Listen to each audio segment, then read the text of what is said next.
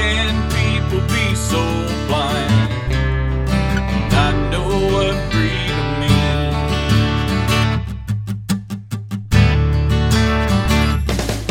Don't you tread on the Constitution. Don't take my liberty. Hello, everyone, and welcome to another episode of the Handgun World Podcast. A practical show done by a practical guy, and that is me. Welcome to episode number 585, coming out on February 27th, 2022.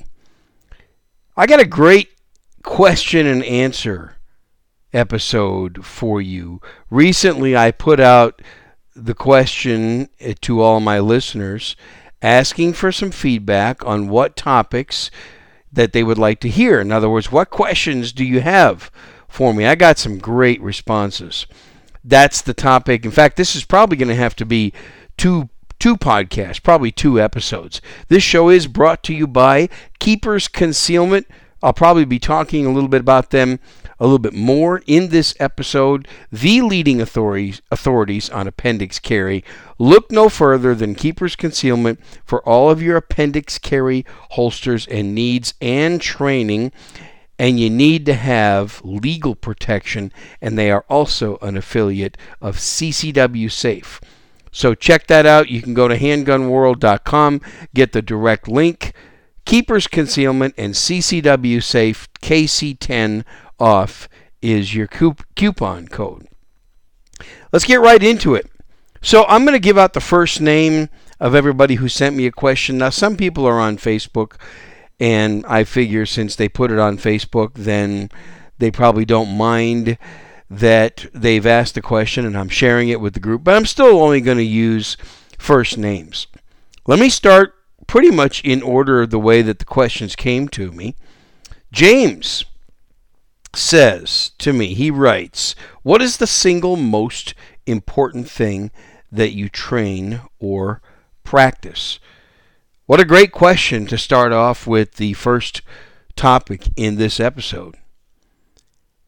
I practice drawing from my holster, my concealment holster of choice, and putting 2 rounds on target. That's the single most important thing that I train. In my opinion, nothing's more important than getting your gun out when you need it and putting 2 rounds on target. Minimum 2. And I have a step-up drill that I'm going to talk about in just a few minutes that I like to practice.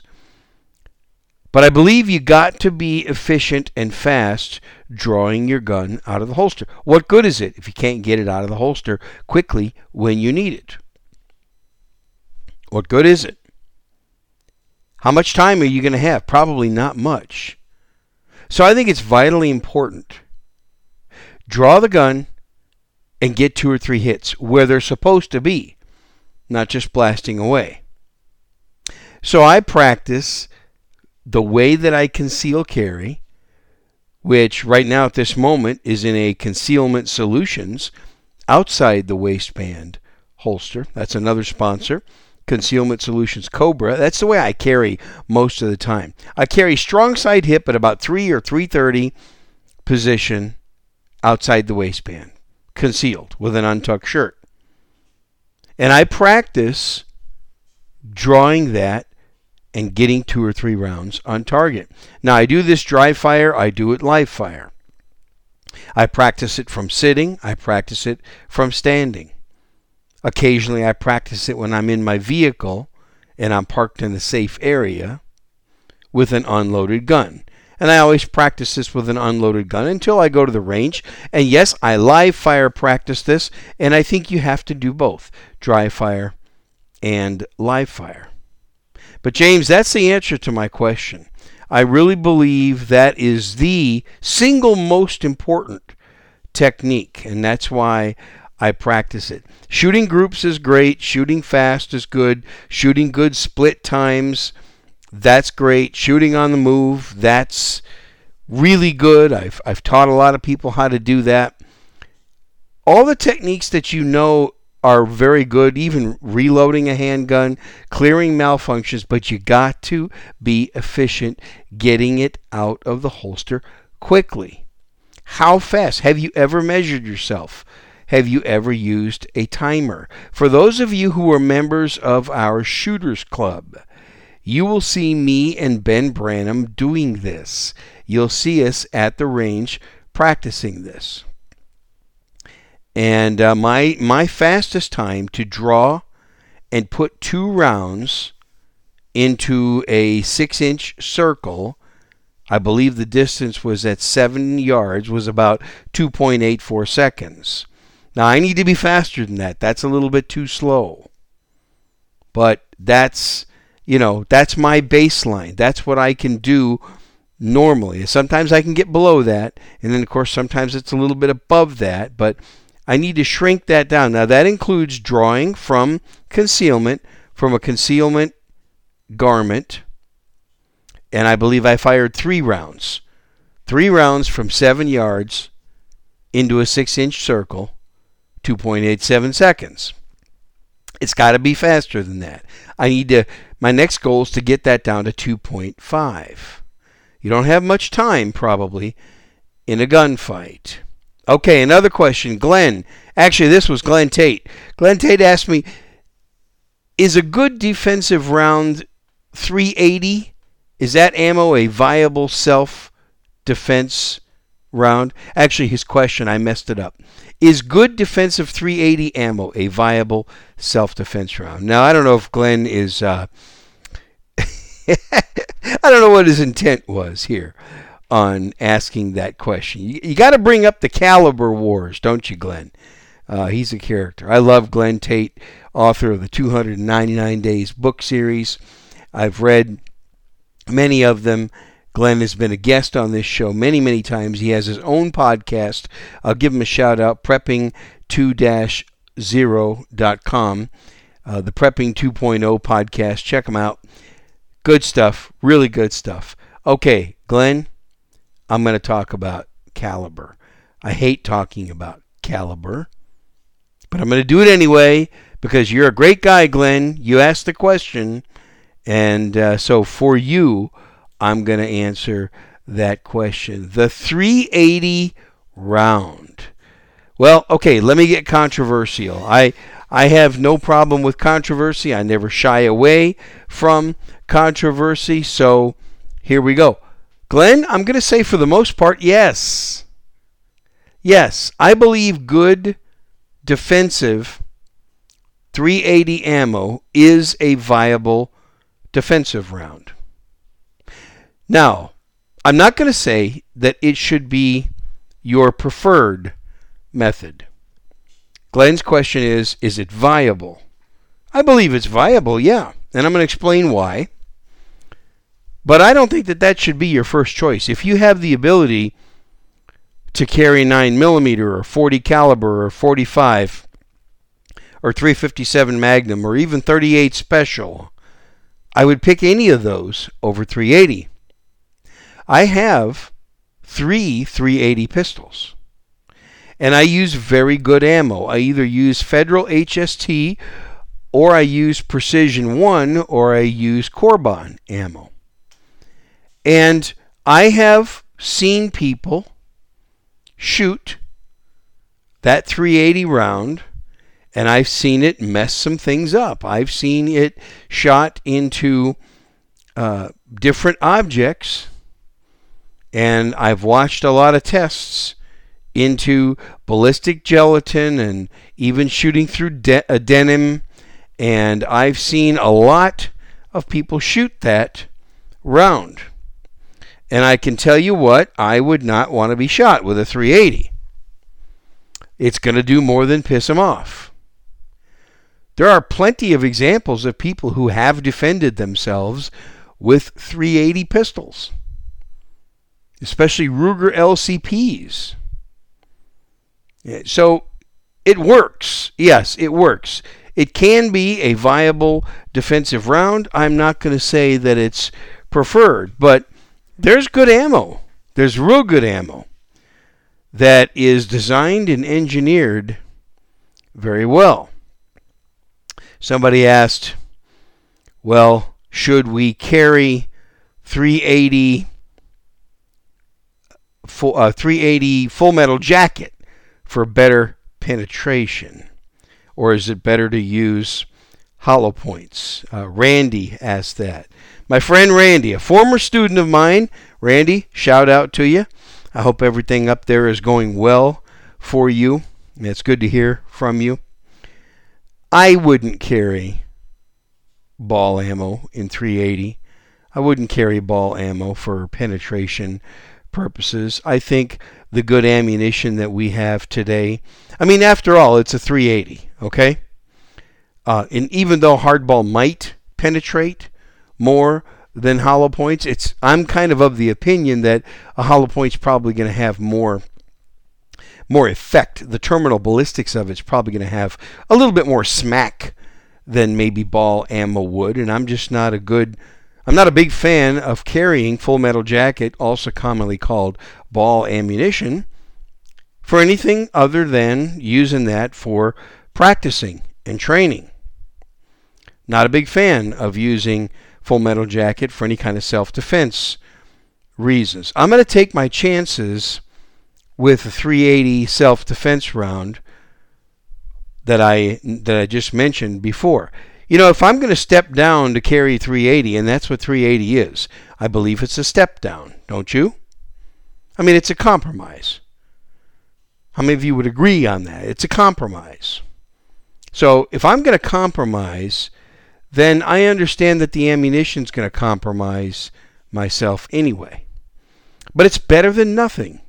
So I'm going to still use hollow points, Randy, in 380. And I'm going to trust that, you know, I've jumped down in the power of my handgun.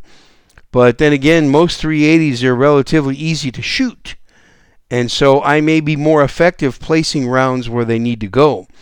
If you place the bullets, if you place the rounds, if you have good shooting fundamentals and good shooting technique, where the bullet hits is more important than what the caliber is. That's just my opinion. Now, you folks tune into this show because you want to hear my opinions, and I'm always very open-minded.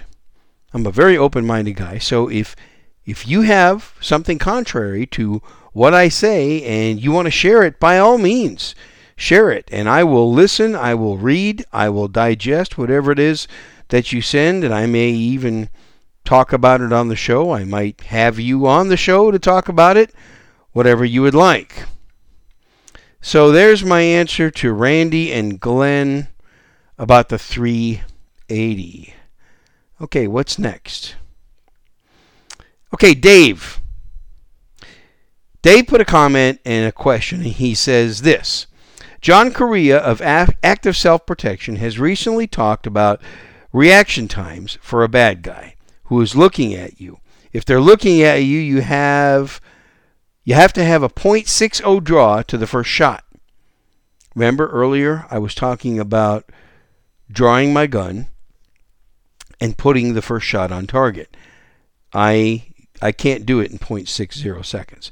If they start to turn their nose away from you, then you need a 1 second draw to the first shot. And if they show you their ear, then you can get them with a 1.5 second draw to the first shot. If you see the back of their head, then you can be as slow as 2 seconds.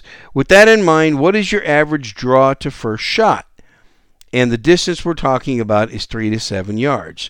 In dry fire, mine is right around 1.5 seconds. Okay, that's pretty good, Dave. Maybe a touch under, but I need to get to a range and figure that out. Me too. So I'm going to answer Dave's question like this. Me too. I need to get to a range and figure that out. Now, normally I practice the step-up drill. The step-up drill is kind of a drill that I created. So the first drill is shooting it cold. In other words, I've not warmed up. I step up, I draw, and I put one shot on target. And usually I'm doing 5 to 7 yard distances. So I need to get this dialed in. I need to figure out what I've never done with this is I've never measured my cold draw time. draw, and shoot, and put one shot on target where it needs to be. 1.5 seconds is pretty good. I believe I can do that, but I'm going to get out to the range. I'm going to make a YouTube video on it. So be watching my YouTube channel. I'd like to invite you to subscribe to my YouTube channel anyway. I just put some new videos up there. And I'll also do a special episode for all Patreon and Shooters Club members. I'm going to expand on this drill, so anybody who's a supporter of my show by becoming a $3 a month Patreon or an $8 a month Shooters Club, you will get to see an extended version. There's a big difference between Patreon and Shooters Club, by the way, so you do get what you pay for if you choose to support my show. But 1.5 seconds, I believe I can do that, but I'm going to prove it. And I have no problem putting my results on video. I don't have a problem with that. In fact, it keeps me sharp. One of the best things to keep you sharp is to put your results out there so that other people can see it. And my step-up drill goes like this. So after I stand there and I'm cold, in other words, I haven't done any practicing, I draw and I put one shot on target from a distance of 5 yards. Then I reholster. When the buzzer goes off, I draw and I fire 2. So I've stepped it up by one shot. And then I reholster, and I'm keeping track of my times. Then I draw and I fire 3. Put it back in the holster. And shots that don't go on target, which is about a 6-inch circle, they don't count. So I penalize myself about a half a second for each one that does not go on target. Then I draw and fire 4. So I'm stepping up the rounds that I shoot each time. The last part of the drill, draw and fire 5. And so I'm going to put this on video. It's my goal in the next 2 to 3 weeks, Dave, to put this on video. The most important being the one that you shoot when you're cold, when you haven't had a chance to warm up. Because that's going to be real life, folks, is how can you shoot it cold? How well can you do it without any practice? You're not going to have any practice in a gunfight. I doubt that you're going to have any practice in a gunfight. What do you think? So how well can you do this with no practice? It's the first time you're drawing out of the holster and you're putting a round on target. I believe I can probably do 1.5, Dave, and then I need to improve. I think it probably should be under a second. And depending on what the bad guy is doing, it does give you more time. According to John Correa, he says you got to have 0.60. Yeah, I mean, John does good work, so I believe that too. And if the bad guy's turning his head or he's turning away or whatever, you got more time. Of course you got more time. Now, Scott responded to Dave in that question and said, well, that's based on the theory that one shot will instantly stop an aggressor, which is not likely. Wow, what a great comment that Scott put out there. Yeah, that is based on the theory that one shot will stop an aggressor. Well, it doesn't always work that way, does it? It does not. It's proven that one shot, it's a fallacy, it's a myth. One shot stops are a myth. Because you can't count on them. It might work. One shot might stop the bad guy. It might work and it might not work. So if it doesn't work, have you practiced more than one shot? That's why I like the step-up drill that I created. Draw, fire 1. Reholster. Draw, fire 2. Reholster. Draw, fire 3. Reholster. Draw, fire 4. Reholster. And finally draw, fire 5. Because one shot may not stop the aggressor. So how good can you be firing multiple shots? Drawing your gun out of the holster. Now keep in mind, the way you conceal carry is going to affect your time. If you carry inside the waistband behind your hip, for example, that's a much more difficult draw. That's a far more difficult draw. It's more difficult than what I do. I carry outside the waistband in an all Kydex holster at 3 o'clock position. In other words, right on my side. And I like to use a straight drop holster or one with very, very little cant. Recently, Dwayne Thomas, I really like Dwayne Thomas, the gun writer and excellent competitive shooter, on his YouTube channel. He talked about doing the same thing that I do. He's been doing it a whole lot longer than I have. But he carries in a straight drop holster. Straight drop means that your holster does not cant or tilt the gun at all. It's a faster draw and a much easier draw. Those of you who appendix carry, you appendix carry in a straight drop holster. Now, appendix carry is going to be most of the time faster than behind the hip, except when you carry outside the waistband. I believe I can draw from outside the waistband just as fast as I can from appendix carry, and I've tested it, many times, and I'm no faster from the appendix position inside the waistband than I am outside the waistband at 3 o'clock in a straight drop holster. Okay. Next question. William. He asks, what's your best advice, Bob, for dealing with arthritis in the hand? Suggestions for old newbie shooters, or older. Sorry, I didn't mean to call anybody old. So he has two questions. I'll answer that one. Well, then he goes on to say, is a PMR-30 a reasonable gun for older arthritis sufferers, or is the Smith & Wesson Shield EZ in 380 or 9mm superior to that? Okay, again, these are my opinions. I'm going to talk about arthritis. Actually, what I'm going to do is I'm going to talk about injuries.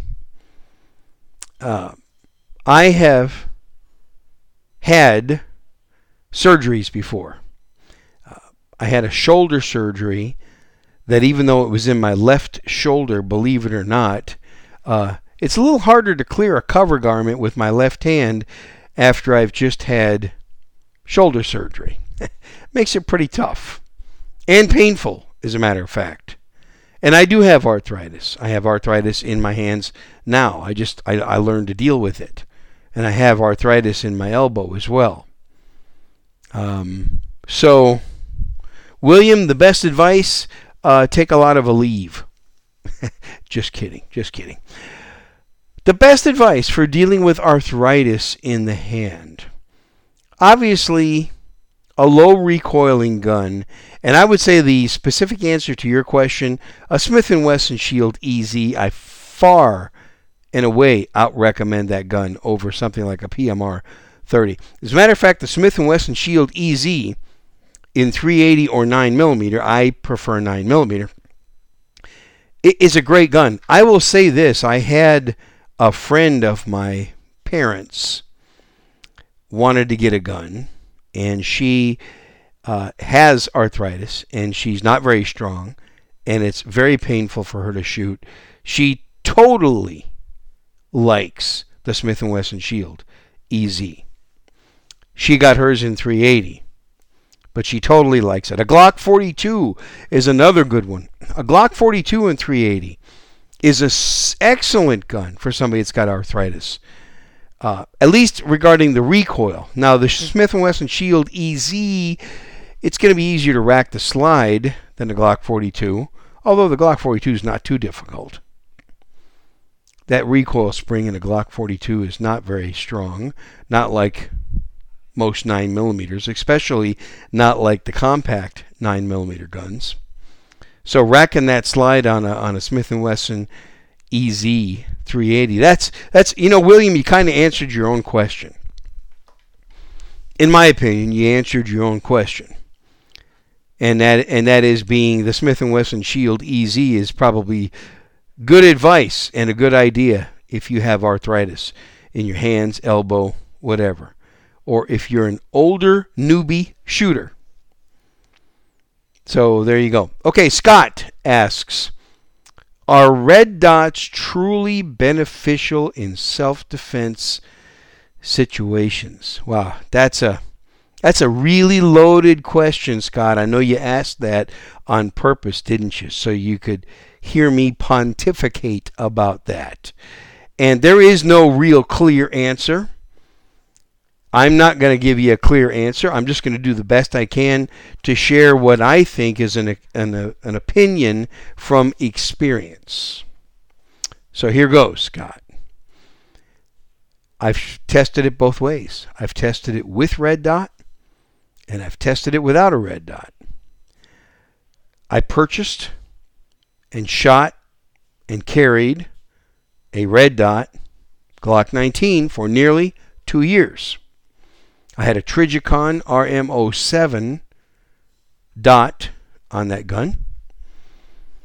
I have been shooting iron sights far longer than with an optic. A whole lot more rounds and a lot more practice and a lot more training without a red dot. So having said that, I have to give an edge to the iron sights for me. Now, there are people that make the red dots work better. In a self-defense situation, Scott, your question depends, in my opinion, what is the distance? If the distance is from 2 to 7 yards, I've practiced this extensively. I did not get much benefit from the optic, from the red dot. I shouldn't call it a red dot anymore because there are excellent optics with green dots. They did not help me within close distances, 2 to 7 yards. Once I get past 7 yards, once I got out there to 8 to 10 to 12 to 15 yards, the optic was great. But I had a little bit more time to make those shots. And you will, in a self-defense situation, you'll have more time to make a 10 to 12 yard shot. Now, be real careful with that. Be very careful, because if your adversary's past 10 yards, you better have a really good and clear-cut reason for using your gun. It better be a really, really good self-defense situation. I mean, it needs to be clean and tight with no margin of error there if you're going to take a shot beyond 10 yards and call it self-defense by the law of self-defense. And by the way, you need to read that book. Read that book that Andrew Branca wrote, The Law of Self-Defense. And I've also attended Andrew's lectures. So you better be able to articulate and explain why you took that shot. And you're going to have more time to do it. I think in a close distance, Scott, the red dot could slow you down unless you have an immense amount of practice. Red dots take a lot of practice. You know, a lot of people, Scott, this brings me to a topic that I have spoken about before. And that is, can you buy skill? A lot of people try to purchase skill. They try to purchase devices and things that they put on their gun to make them shoot better. Okay? They want to buy skill. They want to go to the store and they want to buy something and stick it on their gun, their handgun, and voila! Magically, they shoot better. That rarely happens. An optic on your handgun can make you shoot better if you put the time in, and if you put the training in, and if you put the practice in, and you get some training in the first place. It can be a great tool. A red dot can be a great tool if you put the time in, if you put the training in, if you've practiced. I took a 3-day red dot pistol training class that John Payne from Suarez International taught. Since I took that class, I was a much better shot with that red dot. Mine truly was a red dot. It was a Trijicon RM07 red dot. I was better, but that's because I took a 3-day class. It was about an 800 round class. You know what one of the most common complaints that I've heard? I've been doing this now since 2005. Almost 17 years I've been shooting, training, competing, and doing some instructing along the way. The most common complaint that I hear, two most common complaints that I hear about optics, is the first one: I can't find the dot. When somebody draws their gun and there's a little bit of a delay before the first shot, afterwards when they're done shooting, they say, I couldn't find the dot. I couldn't find the dot. The reason they couldn't find the dot is they have not practiced enough drawing and presenting their gun. That's why they couldn't find the dot. Doesn't have anything to do with the dot itself. It doesn't have anything to do with the gun or the grip angle or the size of the window or anything like that. They just haven't practiced. And the second biggest complaint I've heard about optics is, I was never able to find the dot. Oh, guess what? My dot didn't show up because my red dot is not working, or my optic is not working. It's off. The battery's dead. It's malfunctioning. Something's up. I've seen them come loose and then they don't work. Okay? Maybe they weren't mounted properly. Optics are very high quality these days. The top manufacturers, Trijicon, Holosun, Leopold, they make great stuff. But sometimes it's user error. So what good is it if it slows you down, or you can't find it, you can't find the dot, or it's not working? Now, iron sights are not perfect. I've seen front sights come off of guns. I've never had a front sight come off my gun, an iron sight, but I've had it come loose and shift over to the left side, and of course that threw my shooting off. So irons are I shouldn't say they're no better in terms of reliability. I do think they're probably still a little bit more reliable. But they can fail. The tritium vials in night sights can wear out or become defective, and then you no longer have any night sights. Fiber optic sights. I've had those little vials inside of a fiber optic sight. I've had them come out on me. So I no longer have a fiber optic sight. I have just a plain black. Which, by the way, I can shoot. I can shoot just black on black sights. I did that for 3 years. When I first started competitive shooting, my sights on my Glock 34 were black on black. Black rear, black front. That was it. I didn't have any fiber optic. So, you might want to train yourself to do that. Those little fiber optic inserts on your front sights, those are cheap. And they're most of the time easy to replace. Take it out of there and shoot your gun without it. I think the reason you should do that and practice that is what happens if it fails. Always test everything to the point of failure. So, Scott, I hope I sort of answered your question. Are red dots truly beneficial? Who knows? For some people they are. And for some people they're not. Okay, another question that was put on my Facebook feed from John. John asks a great question. He asks, what is the airspeed of an unladen swallow? Oh, man. That's a question I have never heard before, John, and that's a great one. Thanks for the good laugh, John. I appreciate that. It's always good to have humor in a situation, isn't it? Okay. Here's a question that I want to follow up to Pete. And I answered his question a little bit on Facebook when he asked it. And I want to finish this episode with this question. There are more questions, and they will be pushed to next week. There are some real good questions on here, and I'm going to push them off to next week because I don't want this episode to get too long. But I got to talk about this question. Okay, let me scroll down here and get right to it. I want to read it word for word and then talk about this. Pete asks the question, Do you have any regret purchases? Pete said, I purchased a pistol and didn't research enough, and I regret it still today. I have since gotten rid of it, but I learned a lesson about research, and not all companies are good, nor do they stand behind their products. Pete, thank you for asking this question. I don't have any regret purchases.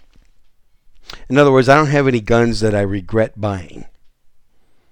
I do have a couple of regret sales. I have some guns that I've sold that I regret that I sold. So this is sort of an answer to your question, Pete. Let me talk about those. How many of you right now listening to me have a regret purchase or a regret sale? Let me talk about my regret sales. I once owned a Sig Sauer RCS 45 1911. It was a real nice carry gun. It was aluminum frame. I don't know if you're familiar with the Sig RCS line. They don't make them anymore. Just a fantastic all-around gun. You can look it up on the internet. I regret selling that thing. And I got a really good deal on it. I regret selling it. Yeah, I know it was a 1911, but everybody needs a 1911. Okay, I'll just put that out there. Everybody needs a 1911. Everybody needs a 1911. Everybody needs an AR-15. Everybody needs an AK. Everybody needs a lever gun. Everybody needs a revolver. Everybody needs a striker-fired 9mm. These are just must-haves, folks. You know, you just must-haves. And there's two of what I just mentioned I don't have, so I guess I need to get with the program, right? Should have never sold the Sig RCS. And I used to have a revolver, and I sold it, and I should have never done that either. And it's my goal to buy that same type of revolver. It was a snub-nose 38 that I should have kept. It was a Smith & Wesson 642 Performance Center. And during a weak moment, I sold that. Should not have done that. So I'm probably going to set a goal to see if I can pick up a good deal on a Smith & Wesson 642 snub-nosed revolver, the Performance Center model. I like it. It's very well done. Has a great trigger. It's got some good polishing on it, good grips. It's just a really nice little J-frame revolver. Everybody needs one of those. Okay? So those are a couple of regret sales, Pete. And I'd like to hear from you folks. You can go to Facebook and you can put comments, or you can send me an email, handgunworld@gmail.com. Send me an email question. If you want to add to the question and answer show, because this is part 1. Part 2 is going to be next week. Part 3, if the questions still keep coming, will be out in a couple of weeks. What kind of feedback do you have? So send me the questions. I'll do the best I can to throw my answers and occasional opinions in there, and I'd like to hear from you. That's it. That's pretty much all I wanted to cover in this episode, folks, and I'm getting pretty close to the time limit that I like to use as a self-imposed time limit. Having said all this, remember, shoot straight, shoot safe, read your Bible every day, and I'll talk to you next week. Goodbye.